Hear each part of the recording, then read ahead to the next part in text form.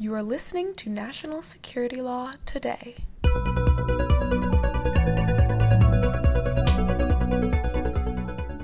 Hello, fans of national security law. As Sun Tzu wrote, if his forces are united, separate them.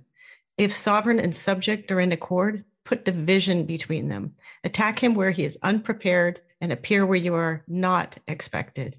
I think Putin misread this because we're now in the fourth week, basically, of conflict in Ukraine. I'm Elisa. Welcome to National Security Law Today. It's the podcast of the Standing Committee on Law and National Security.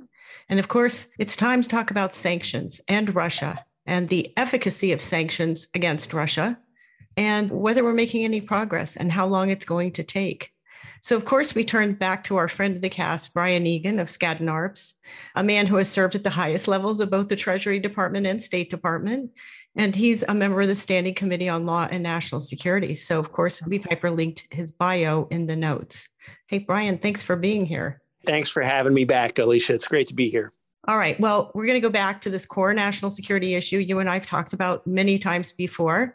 That is how we manage illicit finance. And I think between the two of us, we would probably agree that the driver to Putin's power and what keeps him is basically dirty money in the sense that he has these guys named kleptocrats who were given pieces of infrastructure of the Soviet Union and profited from it, often without any merit. So I'm hoping that we can talk about that today. Do you want to talk about them briefly? Sure. Yeah, I'll start. Putin's wealth has been one of those things that almost every article that talks about this issue tries to describe his wealth. And I've seen 50 billion, 100 billion, 200 billion, 500 billion estimates. But what everything has in common is that nobody really knows where his wealth is located.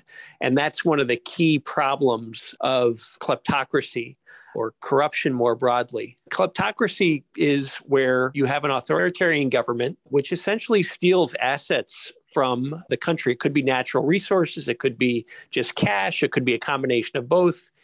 Typically parks those assets overseas in a financial institution or some sort of hidden account, which is layers and layers removed from the kleptocrat. And so what many governments around the world try to do is to find those assets to kind of out the kleptocrats, the leaders themselves and those who are helping them, make it harder for kleptocracy to work, harder for kleptocrats to access their assets.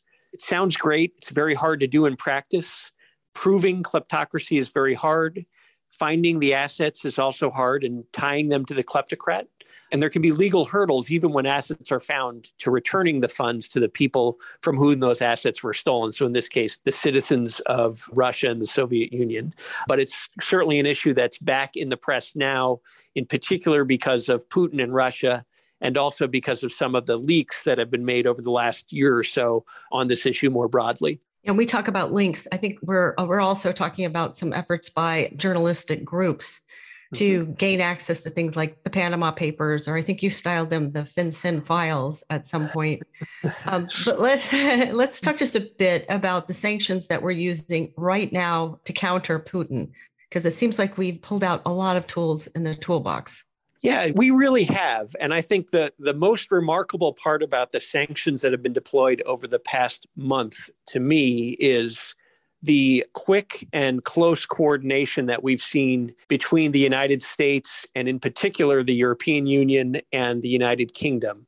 All three of those jurisdictions have used sanctions in the past, including against Russia.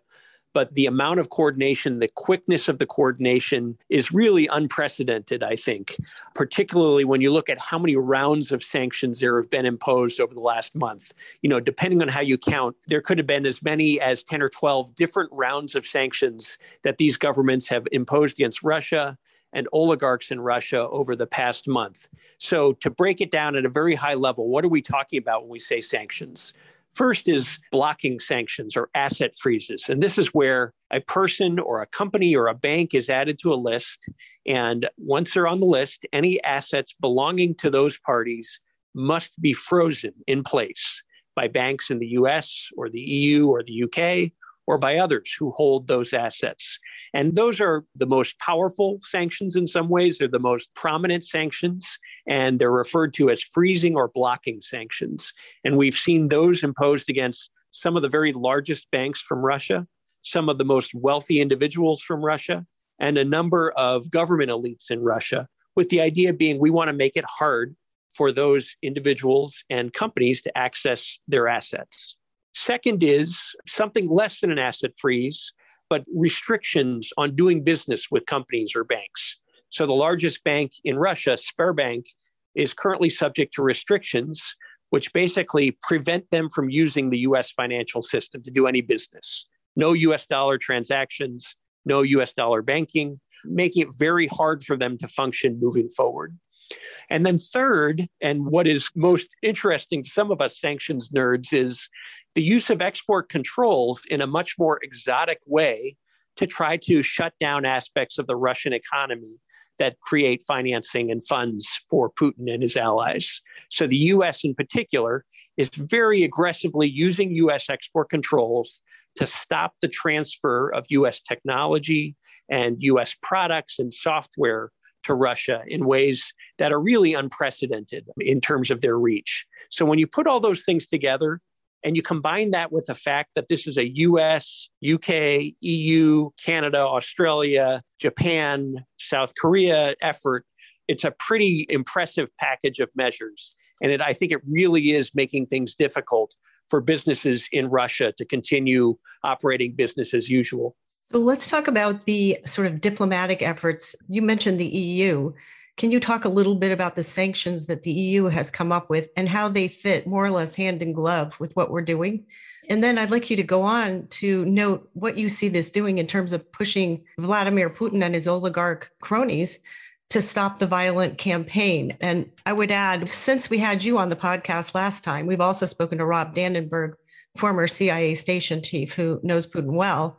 And he does believe that the greatest threat to Putin's effort right now is going to come from within when people decide that he's not worth it anymore. You and I were just talking before the podcast, Elisa, on one really remarkable aspect. It's kind of an anecdote from the EU that really shows how far things have come. There's a pipeline, a gas pipeline from Russia to Germany, basically called the Nord Stream 2 pipeline. And Germany in particular and other countries in Northern Europe have seen this as critical to their energy future. Up until very recently, the Germans and others in that part of Europe have blocked any efforts to stop this pipeline from being constructed or used, including blocking sanctions efforts that would have targeted this pipeline. And the US has tried to go along, to the extent that we thought it made sense to do so with these requests. That all flipped on a dime early after the invasion, where the German chancellor came out and said, we no longer support the Nord Stream 2 project. As a result, that project is now subject to full blocking sanctions in the United States. The Europeans have indicated they will no longer support the use of that pipeline. And really, things turned very quickly and in a coordinated way.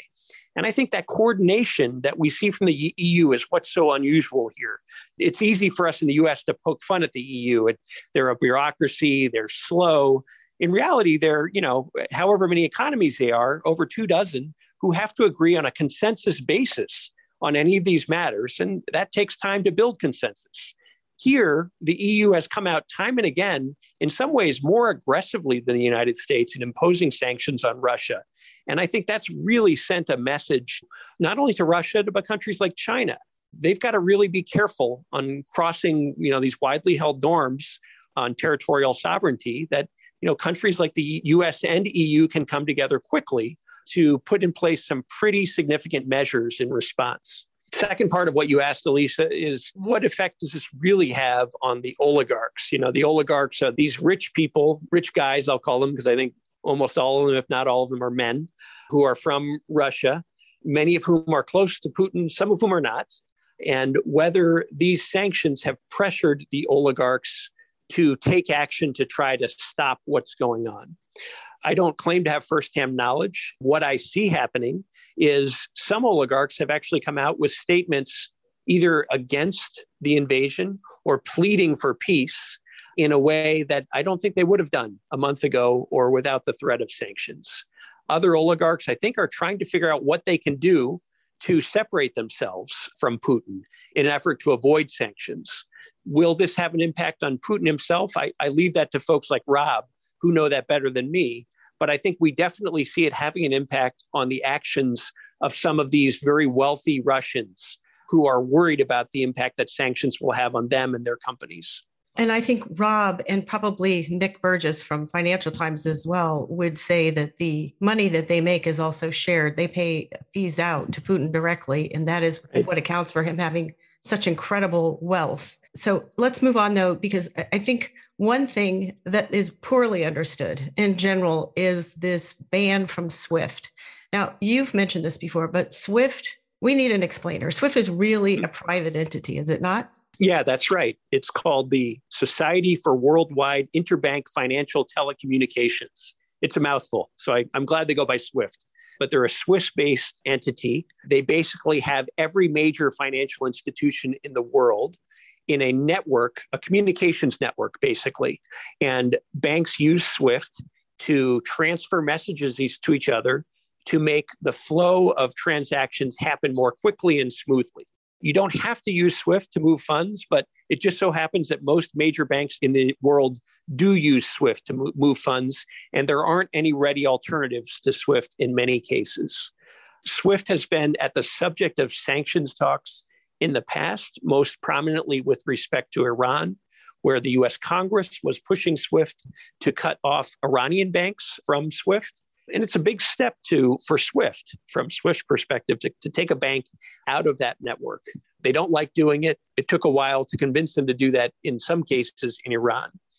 Go back to EU coordination. Here, the European Union has actually worked with SWIFT to identify banks, and the UK has as well, that SWIFT will remove from the SWIFT system.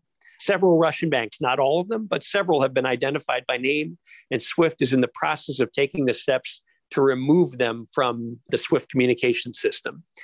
Does this mean that those banks will be shut down completely? No. Particularly for very large transactions, there are ways that banks can maneuver where they don't need to use SWIFT messaging to move funds.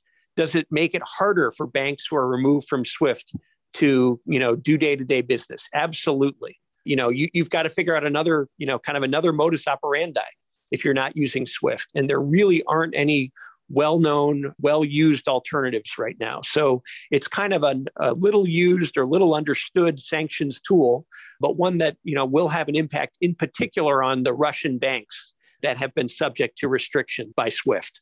But I think it's also, let me just add on to that, it is fair to say that sanctions take time. Wouldn't you agree? Absolutely. Yes. They are not a quick fix. Yeah, and I'm sure there's concern about that now. But the other thing that's happening is we're staring down the barrel of another G20 summit. And I believe, correct me if I'm wrong, that the Russian Federation has a seat on the G20. So why don't you give us a quick explainer on what the G20 is and what it can do or might be willing to do to stop Putin's war?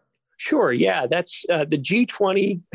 It's also known as the Group of 20. And it's basically a grouping of 20 of the largest economies in the world, countries like the United States, Russia, you're absolutely right. They are a member of the G20. The UK is a member. Many major European countries are members. China is a member of the G20. India is a member of the G20. And these countries gather regularly with a summit, usually once a year, to talk about kind of some of the major financial decisions that the world has to come to together. What to do about interest rates or inflation or climate change. These are things that will be on the agenda of the G20. And there has been talk, including by President Biden, about trying to remove Russia from the G20. There's some precedent for this type of talk because Russia used to be part of a smaller group of countries that was called the G8 and now is called the G7 because Russia was expelled in 2014 when it invaded Crimea. So there's some precedent for these major economies kicking Russia out in response to displeasure with Russia's military activities. I think that the catch here is that the G20 is a bigger club, and it's got countries like China and India and Indonesia and some others who probably aren't going to go along with a decision to remove Russia, or at least they will be very cautious in taking that decision. It's not like there's a voting procedures, it's not majority vote or anything like that to remove somebody from the G20. It's basically something that would have to be done by consensus, or Russia itself could decide to unilaterally withdraw from the G20. So I think it's unlikely that in the short term, Russia would be removed from the G20. And I think they're probably going to decide to stay part of the G20 just to kind of poke their finger in the eye of some of the countries who are talking about this, and maybe President Biden in particular. I do think it will be awkward, to say the least, for Russia to show up at the next G20 ministers meeting, where I think they will be largely ostracized from discussions. So this is, a club that is symbolic largely, but also, does talk about big policy issues. And I think it'll be interesting to watch the upcoming G20 meetings just to see how the Russian ministers are treated in those meetings. As we're speaking, I would point out that several ministers have resigned. A couple of them haven't been seen in Russia in a while. At least once left the country, and it appeared he was moving from ATM to ATM in Turkey as he withdrew some of his funds and made a public statement in opposition to the war. And then today we have a general who is claiming that everybody misunderstands. This was just an effort to take a little bit more territory on the eastern part of Ukraine, which I think resonated about as ridiculous a claim as you could possibly imagine. And I don't know if Putin's still hiding in a bunker in the Ural Mountains or wherever it is that he's been, developing bunker mentality. But I think the next 10 days are really going to be interesting. Anyway, I'm really glad you came in. We did this short podcast today on purpose because we wanted to just get everybody back up to speed. And I have a feeling we'll be wanting to do a little bit more on this topic in the near future. So I hope you can come back and join us. Oh, I'd be glad to. I think this is a fast-moving target, and it's one where the 5 minutes of technical discussion can kind of help set people straight on what may be going on some of these issues. Yes. Well, thank you so much. And thanks to everyone who's listening. We are going to continue to bring you fast-moving issues in national security law and policy and the events that will inform what direction all those laws and policies take. Again, we don't take your attention for granted. We're glad that you came. If you could, please hit that subscribe button. You can discuss this episode with your friends, maybe over coffee. And then you're going to find over the next few weeks, we're going to switch to a very much related topic, which is supply chain issues. And we're going to have some very brilliant people on during the month of April so that they can teach us things like how we can bring the semiconductor industry home now that we see that's a problem. How can we maintain a good supply of oil and natural gas in the face of a madman trying to weaponize both? So thanks again.